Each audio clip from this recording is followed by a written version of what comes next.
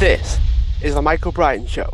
Inspire, empower, and educate with JL Keys. Jen, what have you overcome or achieved? I've overcome a 9-year-long battle with anorexia nervosa from the age of 15 to 24. And then that was followed by far too many more years enduring chronic fatigue, migraines, OCD, depersonalisation, and suicidal depression. So not much, really.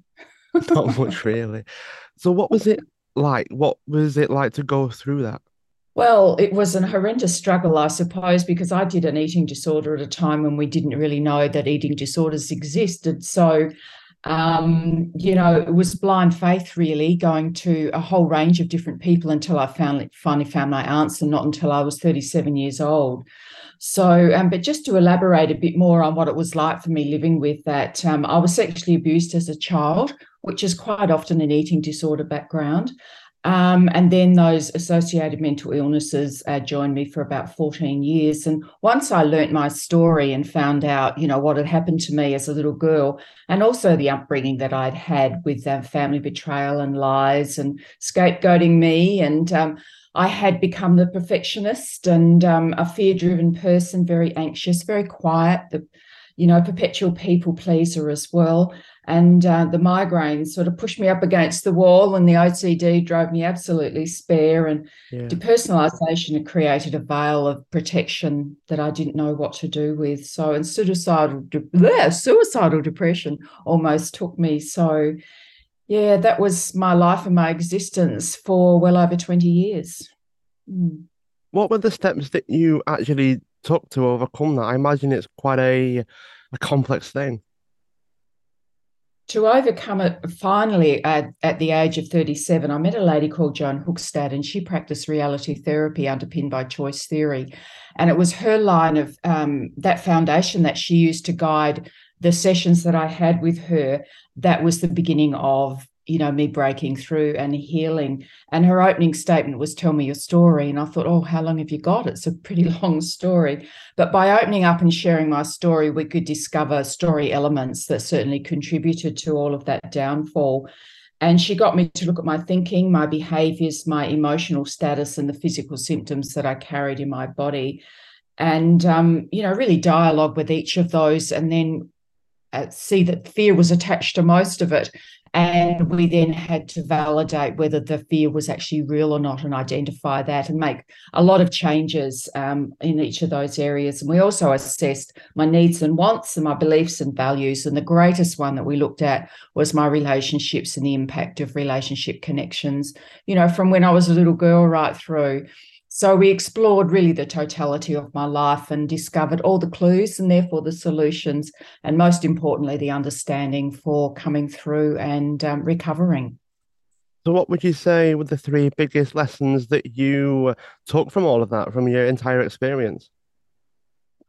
The first one I would say is to trust the process of healing. Once within you, you have really indicated to the universe and to yourself that this is it, I've had enough and I really want to heal, then the doors will open, and to accept every door that opens in front of you, because it might just be a little bit that you need to learn now. And when you're stronger in your healing process, that little bit of information will come back and join with another one. So, and make sense. So trust every little bit of information that comes your way, and don't get too up about it. Just write it down, keep it in the memory bank, and wait for it to contribute to your healing.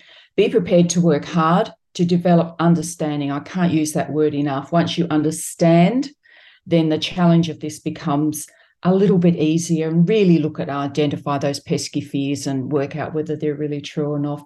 And the last one, the third one, as cliche as it may be at the moment, live in the moment, because this is where your peace will come. Don't project your thinking into tomorrow. It's already there. It's already set up for you. You just have to meet it.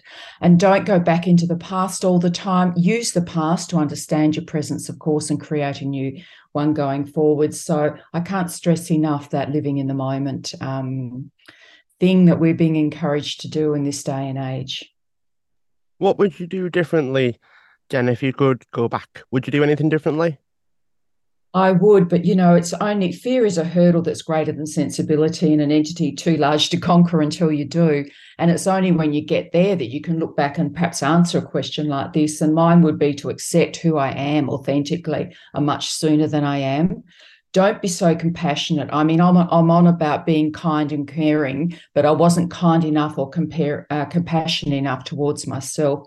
So I ignored my needs and I looked after everybody else. And down the track, I paid the price for it, instead of opening up and sharing my story much sooner with the people that really needed to hear it, and hopefully help me through that time.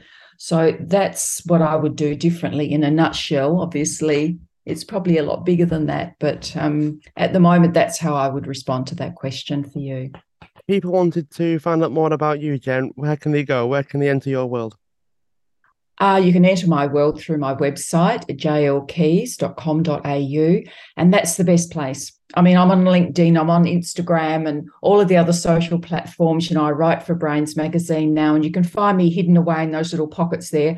But if you go to my website, you'll learn all about me and everything that I offer now, the healing world, and those people that are experiencing eating disorders or mental illness. Thanks so much for being a guest on the show. Feel free to subscribe, share the show, leave a review wherever you are listening into your podcasts.